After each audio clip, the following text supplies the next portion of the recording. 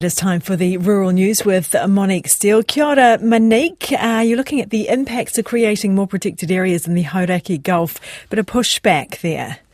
Yes, well, a small family fishing business says it would likely force them to close. The Hauraki Gulf Te Kapa Moana Marine Protection Bill proposes creating 2 new marine reserves as well as other protected areas as safeguards for marine life. Ashton Fish, based in Lee, north of Auckland, has been fishing in the northern part of the Gulf since the 1800s. Spokesperson Rebecca Alexander told the Environment Committee recently if the changes are adopted, they'd likely affect the fishing industry.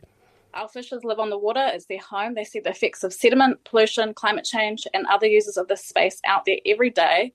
Yet as stewards for the marine environment, they are again branded the issue as commercial fishers. We want to see a more comprehensive mountain-to-sea approach to the ecosystem and biodiversity within it. Considering the stringent regulations already in place for the commercial fishing sector since 1986, what clear response and mitigation will be put in place to prevent other impacts such as land-based effects, climate change, other users and polluters on these proposed MPAs if they come into force. Long are the days that New Zealanders can treat our marine environment like the bottom of their kitchen sink and solely blame commercial fishing, when we are the most regulated and monitored stakeholder and our quota is set by government agencies based on science. But Sue New-Reuter, who lives on the Noises, an island in the Gulf, says better protection is needed. Over years, harvest pressure on crayfish and para have meant they've all but disappeared. We've watched the scallop bed diminish and die while it got thrashed, and the rich diversity of reef fish have disappeared species by species on the ends of spears. So we can either continue to fish for the scraps until there's nothing left, or urgently embrace much-needed marine protection in the hope, well, actually in the belief, we'll see regeneration in our lifetimes.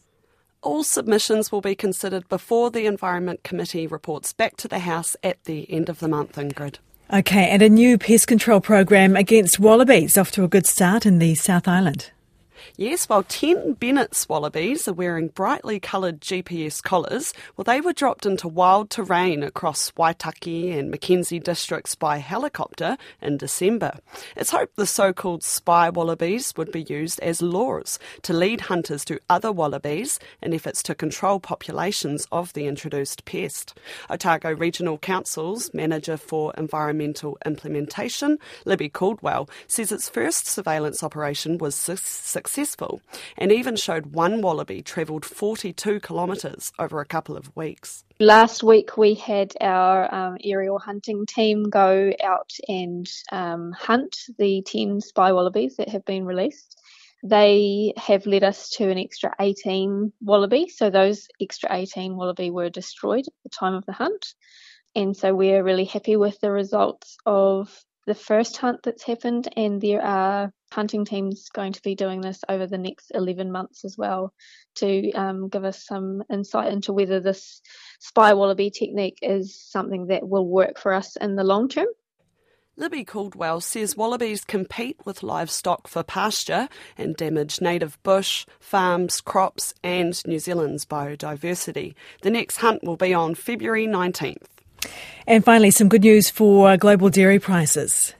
Yes, well, the average dairy price rose 4.2% to $3,571 a tonne at the global trade auction overnight. It follows a 2.3% gain in the previous auction a couple of weeks ago. The price of whole milk powder rose 3.4% to $3,463 a tonne. Prices for most other products also rose too, with butter up more than 10%. Okay, not such good news for the bakers out there. Thank you very much for that, Monique.